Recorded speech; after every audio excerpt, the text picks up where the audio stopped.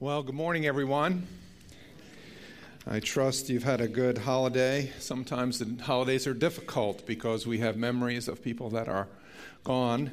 And so if you're one of those, may the Holy Spirit comfort you.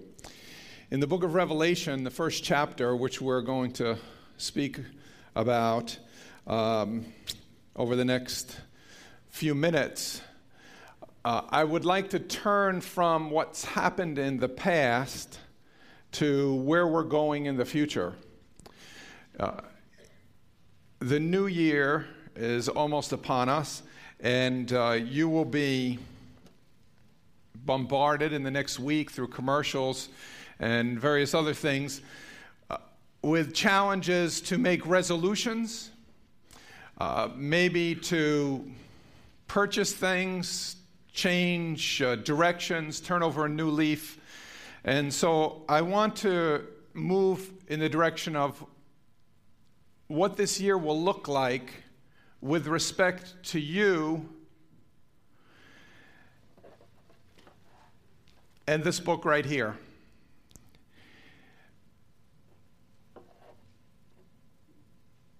What is your relationship to the Word of God?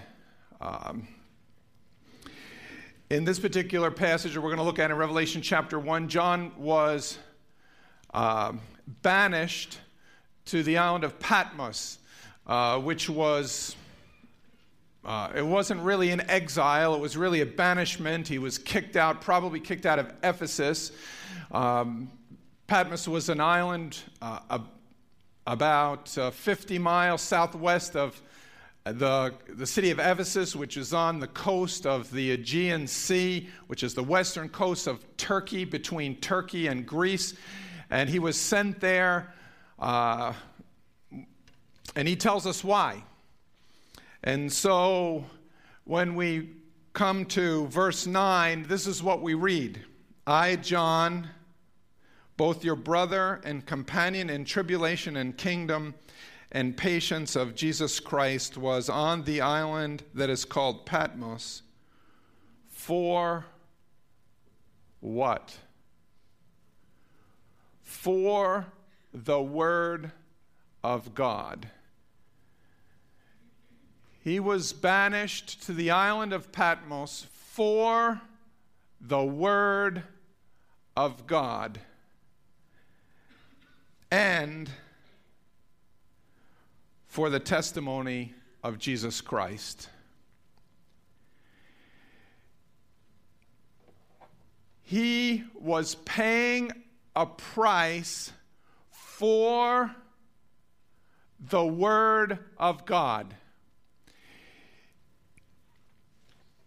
and the testimony of Jesus.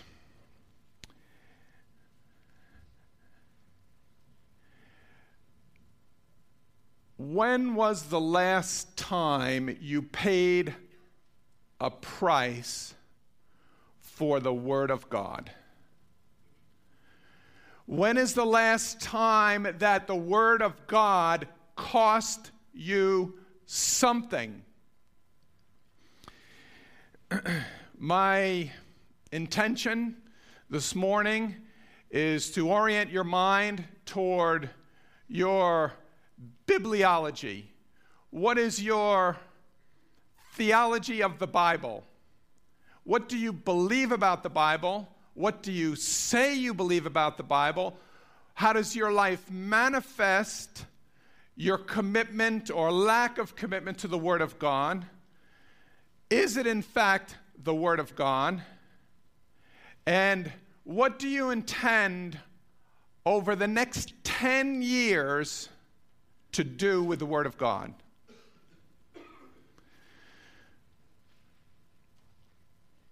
Let me repeat myself.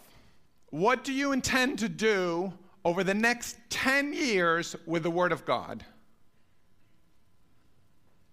I'm not talking about a New Year's resolution that will last a week.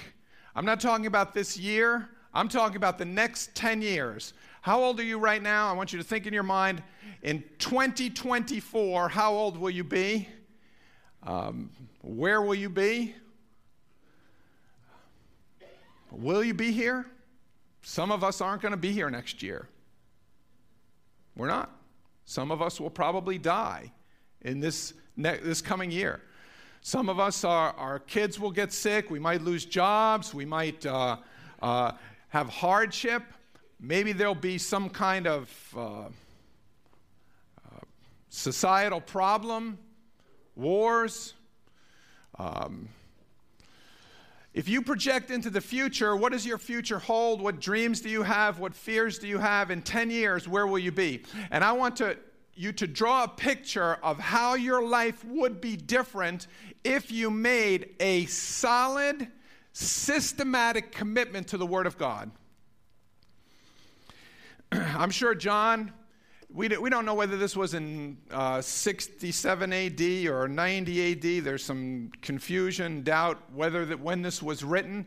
But regardless of when it was written, I'm sure he was an old man. It's 35 or maybe even 65 years after the death of Jesus, and he's paid a price for the Word of God. Maybe he's thinking, is my life any good? Should I ever have left Galilee? It would be nice fishing on the Lake of Galilee. It'd be nice to be up there rather than here. It's kind of cold out here in this barren kind of island where I never really had an intention of being.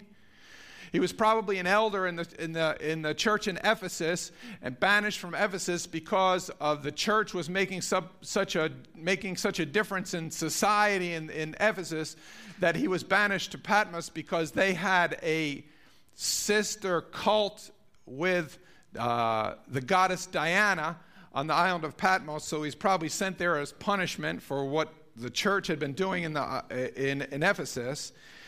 And but you know what? It said, we just read, he was in the Spirit on the Lord's day. He hadn't given up. He hadn't changed his commitment. Even though he was on the island of Patmos for the Word of God, his preaching and giving testimony about Jesus, he still was in the Spirit. Now, there's no bulletin notes, but there's the back of the financial sheet. So I'm going to give you about 8 points, give or take. I might add 5 or 10 in the process, but about eight tests of things that are shown to us in this text that reveal John's commitment to the Word of God.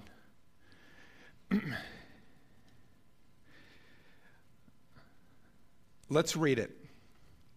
Beginning in verse 10, I was in the Spirit on the Lord's day, and I heard behind me a loud voice as a trumpet, saying, I am the Alpha and the Omega, the first and the last, and what you see, write in a book, and send to the 7 churches which are in Asia, to Ephesus, to Smyrna, to Pergamos, to Thyatira, to Sardis, to Philadelphia, and to Laodicea. Then I turned to see the voice that spoke with me. And having turned, I saw 7 golden lampstands. And in the midst of the 7 lampstands, one like the Son of Man, clothed with a garment down to his feet, and girded about the chest with a golden band. His head and hair were white like wool, as white as snow, and his eyes like a flame of fire. And his feet were like brass, as if refined in a furnace, and his voice as the sound of many waters. He had in his right hand 7 stars. Out of his mouth went a sharp 2-edged sword, and his countenance was like the sun shining in its strength. And when I saw him, I fell at his feet as dead. But he laid his right hand on me, saying, do not be afraid. I am the first and the last. I am he who lived and was dead, and behold, I am alive forevermore. Amen. And I have the keys of Hades and death. Write the things which you have seen, and the things which are, and the things which will take place after this. The mystery of the 7 stars which you saw in my right hand, and the 7 golden lampstands. The 7 stars are the angels of the 7 churches, and the 7 lampstands which you saw are the 7 churches. So first of all, the Word of God is costly. We just talked about that it cost him banishment. Don't know if he's with his wife, his children, don't know whether he's alone, don't know whether he's in prison, whether he's free to roam around Patmos. Don't really know. But it was punishment. It's not like he was sent to Bermuda, right? Sometimes we don't want to get up in the morning for the Word of God. We don't want to stay up late because we've watched too many movies. Sometimes we don't want to enroll in a Bible course or make an extra commitment to read a theological book and learn about the Scriptures. Many times we don't feel like it. Here's a man who is banished for his love for the Word of God. This afternoon, I'm supposed to have a Skype chat with a Baptist pastor in New Zealand about a tribal group that his church has committed to 500 miles out into the Pacific between Hawaii and Australia. So if you take a plane 3,000 miles to Hawaii from California, and then you take another plane 3,000 miles to what used to be called the New Hebrides, you'll find 30 islands where people live very primitively, like in the Stone Ages. One of the most dense language groups in the world, 113 languages in 225,000 people. This man has taken 4 trips with his church to a group of people that can't read and write.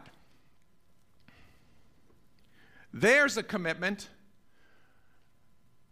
of a church for the Word of God, to teach them the Scriptures when they don't have a Bible and they can't read. He and his wife have decided to learn the pidgin language of this group because the migrant workers fly from that island to New Zealand to work in the orchards during harvest time so that he can reach them. And then when they go back, they can go back and disciple the Christians that they've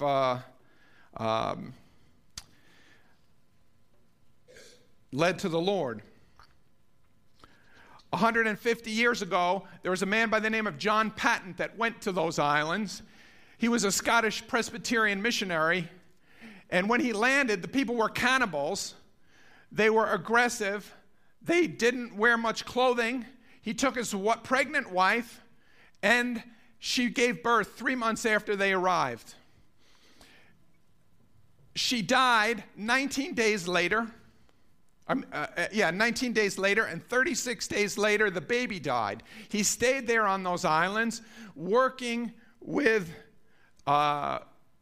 these people who had never heard the gospel, even though the islands were discovered in the 1600s.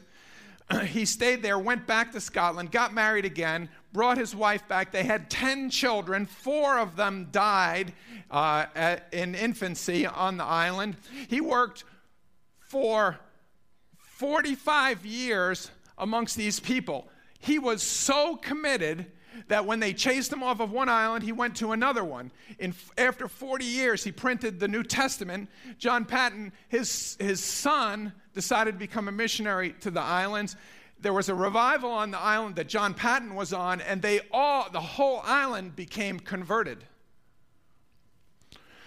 Well, in the midst of losing a wife and a child, and then subsequently 4 more children, by the time he died, there were 25 missionaries out of 30 islands. 25 of those islands had missionaries on them.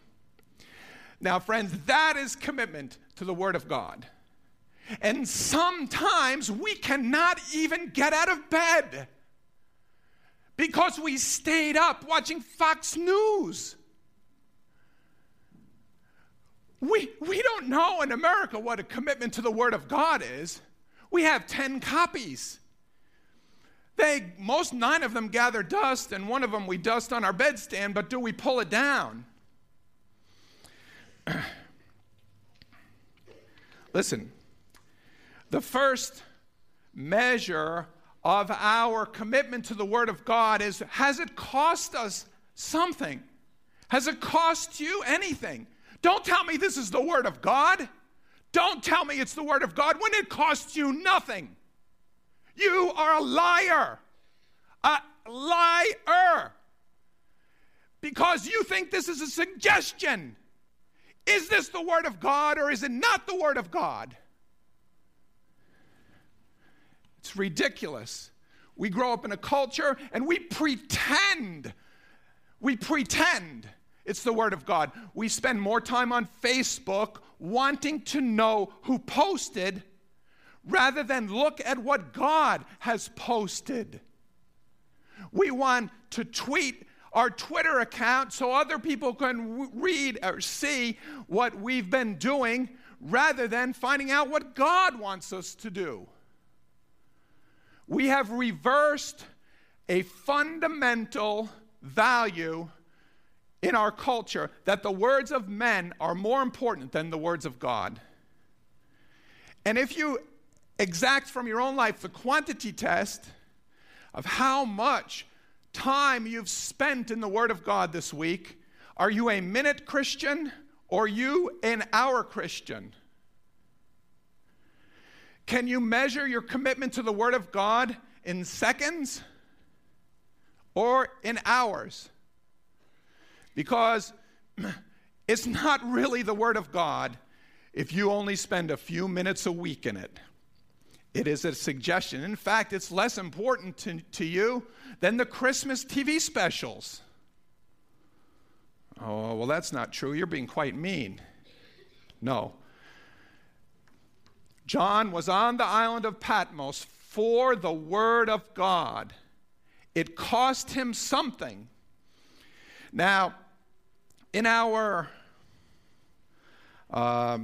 sophistication, we can put it on our phone because we don't want to walk out of the house with this because the neighbor might think that I'm a dinosaur if I'm carrying this with a little thing hanging off of it. Catch the pages. It's much more sophisticated. I got the Bible here. Don't need this. I got that. Well, that's fine. But do you measure your time in hours or in minutes?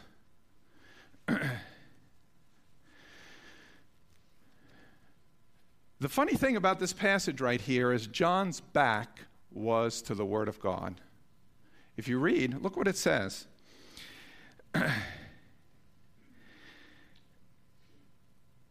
In verse 12, then I turned to see the voice that spoke with me. The Word of God is a trumpet. You know, whenever I raise my voice when I preach, my children always say, "Why'd you raise your voice?" That's like scary. Listen, the Word of God was a trumpet. It was sounding. John was attuned. He was in the Spirit on the Lord's day. He heard the trumpet, but it was behind him. And he turned. He had to turn to see who was talking. Don't think that you're better than John, because when the trumpet of God sounds in your life, it costs you. Not only did it cost you to get where you're at, but then once you hear it again, you have to turn away from whatever you're doing and focus on God. What are you focused on this morning? Because the trumpet is sounding. It sounds, to me, it sounds all day long. The Word of God just sounds. It's a trumpet. It goes off in my ears all day long. And I must turn to look at it. And so often I don't because I'm distracted, got kids, got wife, got plans, got preoccupations. Do I turn to hear the trumpet. Vision follows adjustment. Vision follows adjustment. When he turned to see the voice, he faced the Savior. Some of you grew up in church, heard sermons all your life. It was mama's religion, daddy's religion, grandpa's religion, grandma's religion. They had a Bible that was worn. Your Bible's not worn. And every now and then that trumpet goes off, and God says, turn to see the voice that speaks with you. And this is what you hear and see when you turn. I turned to see the voice that spoke with me, verse 12. And having turned, I saw 7 golden lampstands. And in the midst of the 7 lampstands, one like the Son of Man, clothed with a garment down to his feet and girded about the chest with a golden band. His head and hair were white like wool and white as snow, and his eyes like a flame of fire. And his feet were like brass as if refined in the fire, and his voice as of the sound of many waters. What's your picture of Jesus this morning? Is it the babe lying in the manger? Because I guarantee you that's not my vision of Jesus. The incarnation, the Word made flesh that dwelt among us, we beheld his glory. Glory as of the only begotten of the Father, full of grace and truth. Paul, who wrote 12 or 13 books in the New Testament, never mentions the baby Jesus. He does not. He doesn't talk about the manger.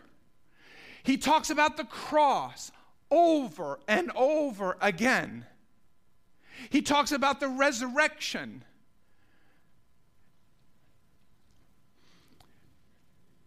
Being found and made in the fashion as a man, he became obedient unto death, even death on the cross. Therefore, God has highly exalted him and given him a name that is above every name, that at the name of Jesus, every knee shall bow, and every tongue confess that Jesus Christ is Yahweh. He's Lord, to the glory of God the Father.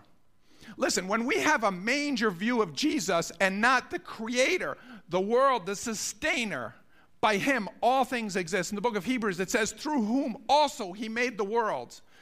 God has created by his word the worlds, and Jesus sustains the world. And when we have a concept of Jesus as the meek and lowly one and not the triumphant one, when we get to the book of Revelation and we see him white with eyes of flame of fire and feet like brass, and out of his mouth a two-edged sword, we don't like that view of Jesus because it doesn't match the one that society has pawned off on us. Listen, John, who was paying the price for the word of God, saw Jesus for who he was, the Almighty. Because when you look in verse number 8, I am the Alpha and the Omega, the beginning and the end, says the Lord, who was, who is, and who was, and who is to come, the Almighty. John saw Jesus, the Almighty. His hair was like white like wool, and his eyes were a flame of fire, and out of his mouth came a two-edged sword, piercing even to the dividing asunder of soul and spirit, and the joints and the marrow, and the word of God is a discerner of the thoughts and intents of the heart. That's the presentation of who Jesus is, the word of God. And yet, culturally, we do not accept the sword coming out of Jesus' mouth, even though it's mentioned quite a number of times in the book of Revelation, and it is not gentle. The word of God slices us and discerns whether we're really who we need to be.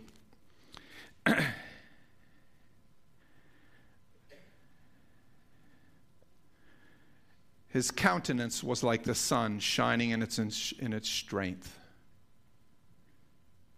Is your view of Jesus the regal, majestic, almighty God whose eyes are a flame of fire and whose mouth is a two-edged sword, shining as the brightness of the sun, at whose feet you fall dead? Because that's what happens next. If you look at the text, it says,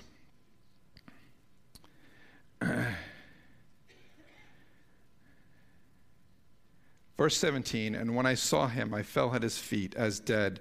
But he laid his right hand on me, saying to me, do not be afraid, I am the first and the last. My friend, Jesus is the first and the last. He's your first thought, he's your last thought. He's the beginning of your theology, and he writes the last chapter. ESPN is not the first and the last. Fox News is not the first and the last. Facebook is not the first and the last. Your novels are not the first and the last. This church, by the way, is not the first and the last. My preaching is not the first and the last. The pastor is not the first and the last. Your mom is not the first and the last. Your grandmother's not the first and the last. Jesus is the first and the last. He's the Word made flesh. He's the Word of God. What is your view of the Word of God? You're a Christian. You espouse Christianity. But where is Jesus in your theology? Where is your bibliology? Where will you be in 10 years? I want to draw a picture of you, for you, of what your child will have to face in her lifetime.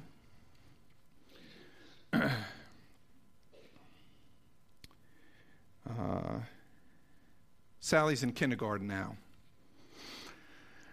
She has access to Netflix and Amazon Fire Stick, and she can access 150,000 movies right now. She wants a phone like her big brother where she can insert all kinds of filth and things can pop up on her screen at any given moment. She also wants a Google account so she can talk to friends all around. And then when she logs on, she logs into a chat or starts talking to somebody who's in India, who's a Hindu, and says, you ought to read the Vedas. And the Muslim starts trying to witness to her to convert to Islam. She becomes threatened by cultural relativity, and your way is okay for you, my way is okay for me, and then we all end up in a moral relativism, and our biblical epistemology and our biblical interpretation and our hermeneutics about a literal word of God is out the window or in doubt. Genesis threatens to become simply an allegory. Jonah never got swallowed by a fish. She starts to grow up. She becomes 10 years old and gets into a dance class with other little girls next to her, and finds out that one of her good friends is a Jehovah's Witness, and gives her a little Bible study book and tries to work on her and her family. She goes home and she starts surfing the net. Now, if this is 2019, and with the expansion of fiber optics and processor speeds, she starts gaming. She does esports and against a global audience. It's hard to discern the difference between who are the real characters and who are the fictitious ones, because they all look the same. And her character is desensitized to violence and sexual filth, and she gets into all kinds of places where she shouldn't be. She starts having wearable technology wrapping around her wrist. She can surf the net at any time. There's no more music downloads because everything's live streamed, and she can just click on something and put it in her ear and listen to any music she wants all over the world. She doesn't have to download it. It's just streamed into her mind. Of course, polygamy is becoming near to being legalized, because we have so many Muslims that are allowed up to 4 wives, and Mormons who have multiple wives. Now we have TV shows right now, what it will be like in 10 years, when your child has to ask you, why can't somebody have more than one wife? The Common Core standards, by the way, the Walt McDonald, the executive vice president of the ETS, Educational Testing Service, who was in charge of Common Core initiatives for the Educational Testing Service, is now the president. They're the president of ETS, they're the ones who produce the SATs, GREs, TOEFL, and all of that. So all of the tests in America are going to be aligned with the Common Core, and every homeschooler, every Christian person is going to have to, every Christian school is going to have to determine whether or not they want to align with the Common Core and how that's going to go. Because the testing that's driving the process, and don't think because you're in the PA standards or you're in the Christian school or you're a homeschooler, you're not going to have to deal with it. It's going to permeate our culture. Just wait 10 years and see where we're at. This is where we're at today.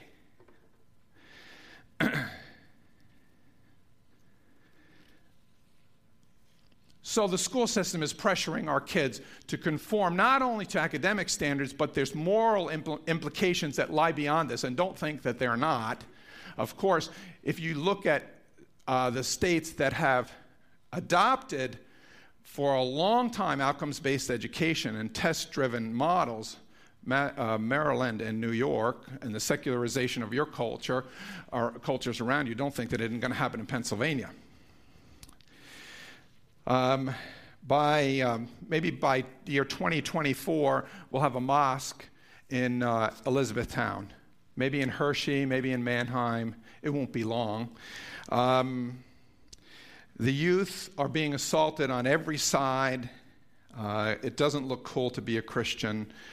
And when as Christians we're standing against euthanasia and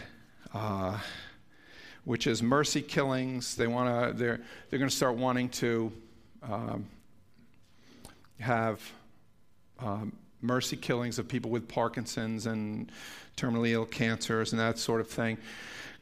Common law marriage is going to turn into, which already is, concubinage, civil unions, domestic partnerships, interdependent relationships, registered partnerships.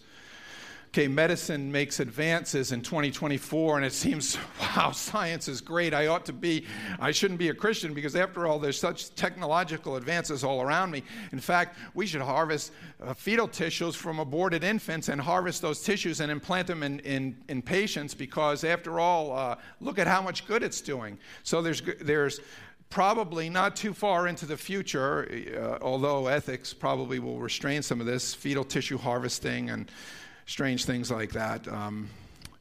Globalization will advance, but the world's poor will get larger. Projections are that the poor are going to grow. There's going to be more poor in 10 years than there are a lot more poor, and they're not going to be helped at all. So Christians are going to be pressured even more so than now to adopt a social justice policy, which is great, which we should have. My daughter works for an organization like that, but it doesn't replace the Word of God, which we're getting back to, but I haven't finished my picture of what your child's going to have to deal with in 10 years. When a church articulates a moral perspective on sexual orientation, on education, we're going to be looked at as abusive to children. Little Sally wants to play soccer, of course, and all the games are on Sunday, which they already are, but they're going to, church, it's like nothing. We're still in Lancaster County. Everywhere else in the world, they're already there. Righteousness and holiness are going to become a lot more difficult, look a lot more arcane, and the world is going to push on us the view of the Galilean fishermen and the baby in the manger, and not the coming Jesus, who in Revelation chapter 19, his robes are dipped in blood, and on his thigh is written King of Kings and Lord of Lords. And his eyes are a flame of fire, and out of his mouth goes a two-edged sword, with which, it says, he'll smite the nations.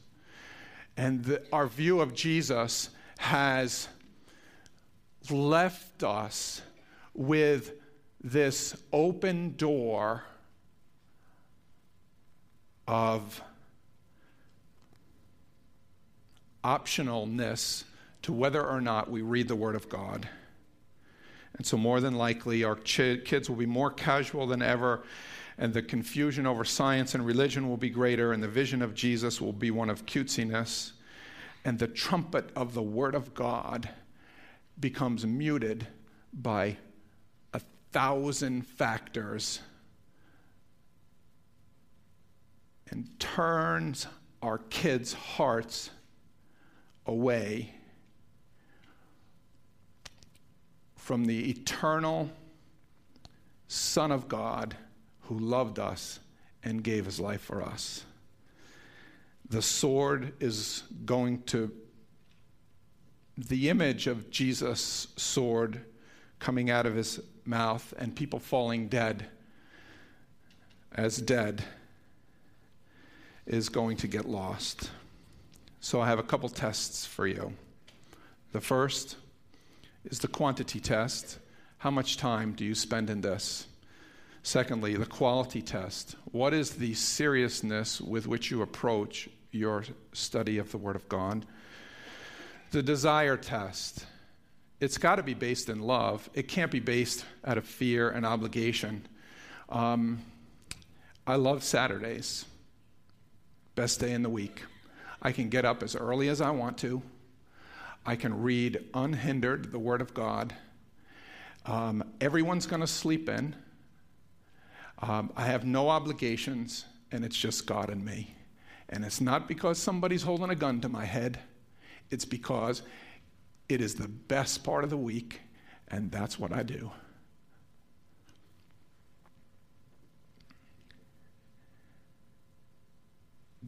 Does your view of the Word of God pass the trumpet test? Is it trumpeting in your ear? Does it sound like the sound of many waters?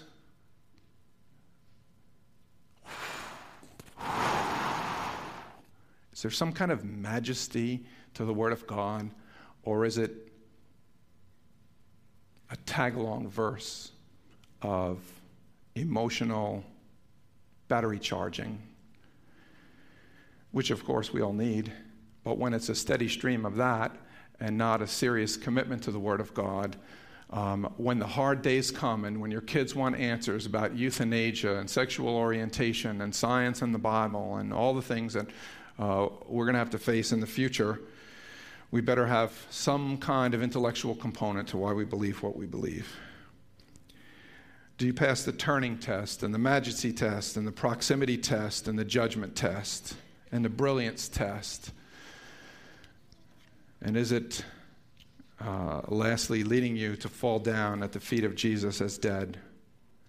I want to draw you a picture now of what a person looks like who's committed to the Word of God.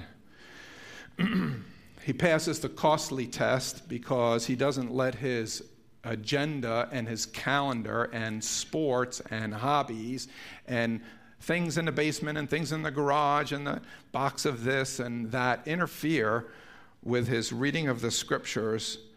And he has skill and refinement of analysis of the words, and his love for the Scriptures surpass all other agendas. We don't need to read a commentary even to find out what the Bible's saying, because the Holy Spirit's our teacher and we've read it so much. He teaches us even when we really don't know exactly what it means because we postured our heart correctly. This individual passes the trumpet test, and when God trumpets in his ear, he leaves or she leaves all else that's happening and hears the voice of God. She passes the turning test and turns to Jesus to see who's talking to her. She has a sense of awe for the Word of God, and it's the sound of many waters. And the majesty and holiness and sovereignty and providential power of God is evident in that person's life because their view of Jesus is correct and it hasn't been watered down by a culture that's just deformed the picture that we read here. This person loves the church because when John turned and he saw the Son of Man, the first thing he saw was that he was in the midst of the lampstands, which John tells us are the 7 churches. that Jesus in the midst of his church, that the person who sits home and watches TV and doesn't bother going to church because they're all hypocrites, well, of course we are. Well, don't you want to join us, or are you not a hypocrite?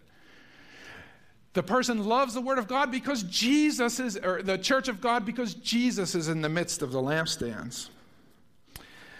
He sees that the sword is coming out of Jesus' mouth, and it's very, very clear, and the Savior is bright, and he follows the natural consequences of hearing and seeing and understanding, and falls at the feet of Jesus.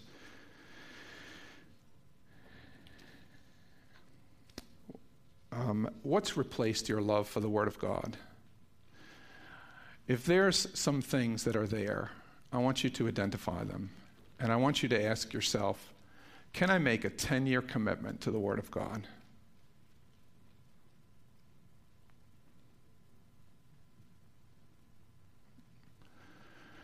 I'm not joking. Can you make a 10-year commitment to the Word of God? What will your child look like in 10 years if you made a commitment to the Word of God? And that child knew that you were unabashed, not turned away, fully committed to the Word of God. What will your child look like? Draw me a picture of your child in 10 years if you are sold out to the Scriptures and the testimony of Jesus, because there's really no difference between the Word and the Word, because Jesus is the Word of God. It says, John says, he placed his hand on me. Fear not. Write this down. Folks, write it down. If you're committed to the Scriptures, you'll see the Savior, and your kids will see him. I want to read for you what John Patton's son said about him. His son parted to be a missionary, and he, got to get the beginning part of it. I'll pick up right here. They walked down a road for 6 miles together. The son turned. He started walking by himself. He turned around, waving my hat in adieu. Goodbye. I was round the corner and out of sight in an instant, but my heart was too full and sore to carry me further. So I darted into the side of the road and wept for a time. Rising up cautiously, I climbed up the dike to see it. See if he stood where I left him, and just at that moment I caught a glimpse of him climbing the dike and looking out for me. He did not see me, and after had gazed eagerly in my direction for a while, he got down and his face toward home and began to return, his head still uncovered and his heart, I felt sure, still rising up in prayers for me. I watched through blistering tears till the form faded from my gaze. And then, hastening on my way, vowed deeply and often, by the help of God, to live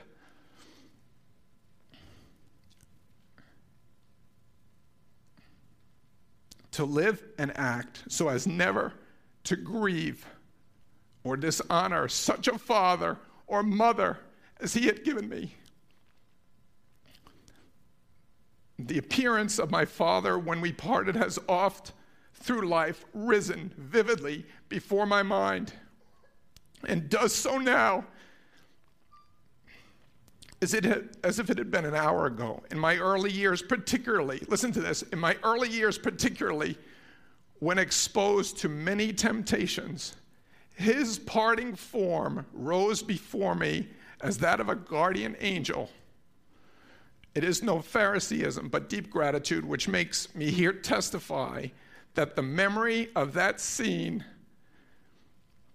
not only helped me keep me pure from prevailing sins, and also stimulated me in all my studies that I might not fall short of his hopes, and in all my Christian duties that I might faithfully follow his shining example.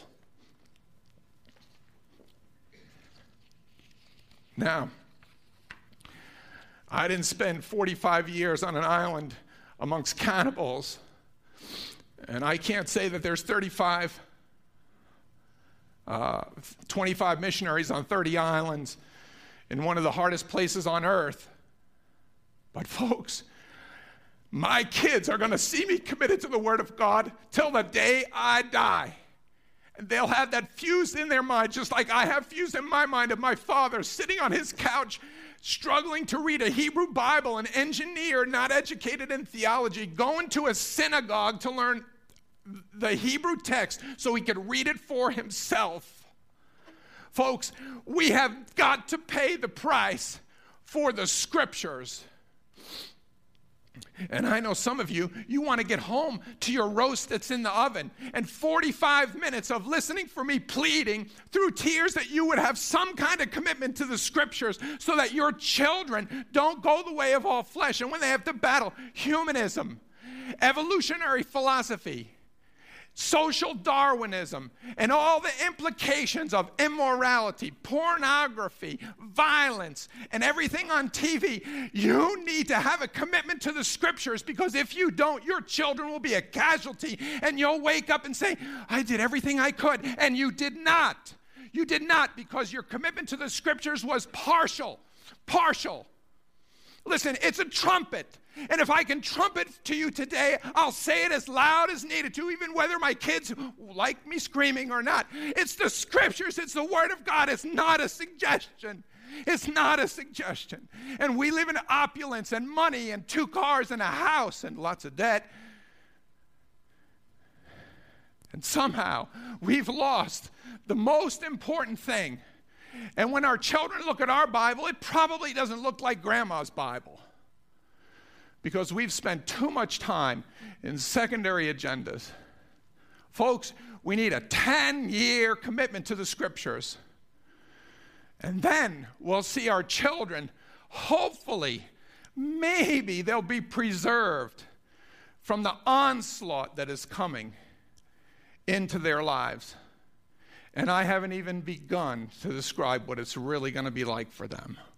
Because when they can access it on their phone, now, where are we going to be in 10 years if we don't have some kind of commitment to the scriptures that is unfailing, that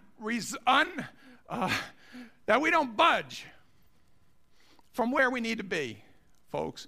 We need to get up early. We need to stay up late. We need to spend some money taking courses so that we're the kind of Christians that we need to be, so that our children say of us, I kept myself from sin in my youth because I watched my father and I didn't want to disappoint his shining example that he left for me. And God knows that I have not been what my father is. Hopefully my kids will surpass their teacher, and your kids will do that too. But it ain't going to happen if we're sitting on the couch doing nothing when the scriptures are unopened. Folks, it's a costly thing to say, no, we're not going to do that.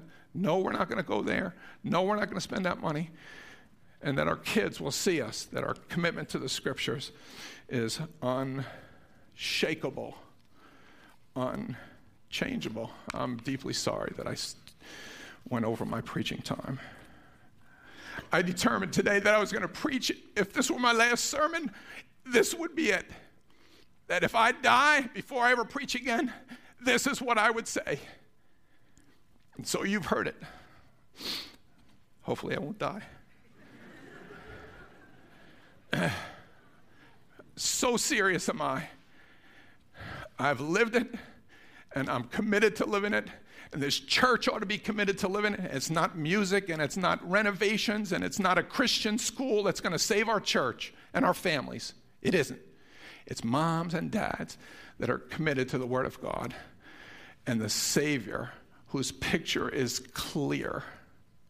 Eyes are a flame of fire, hair as white as snow, feet like bronze, and out of his mouth goes a two-edged sword. Father, we pray that we would be what we needed to be, that our future, and the future of our children, and the future of our church, and the future of our nation would somehow be salvaged in spite of our compromises. I pray this in Jesus' name. Amen.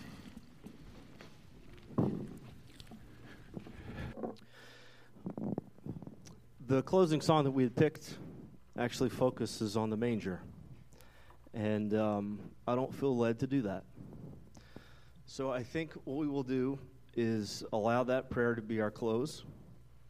And then we'll focus on the Jesus who has the eyes of fire and not the manger ground this morning. You're dismissed.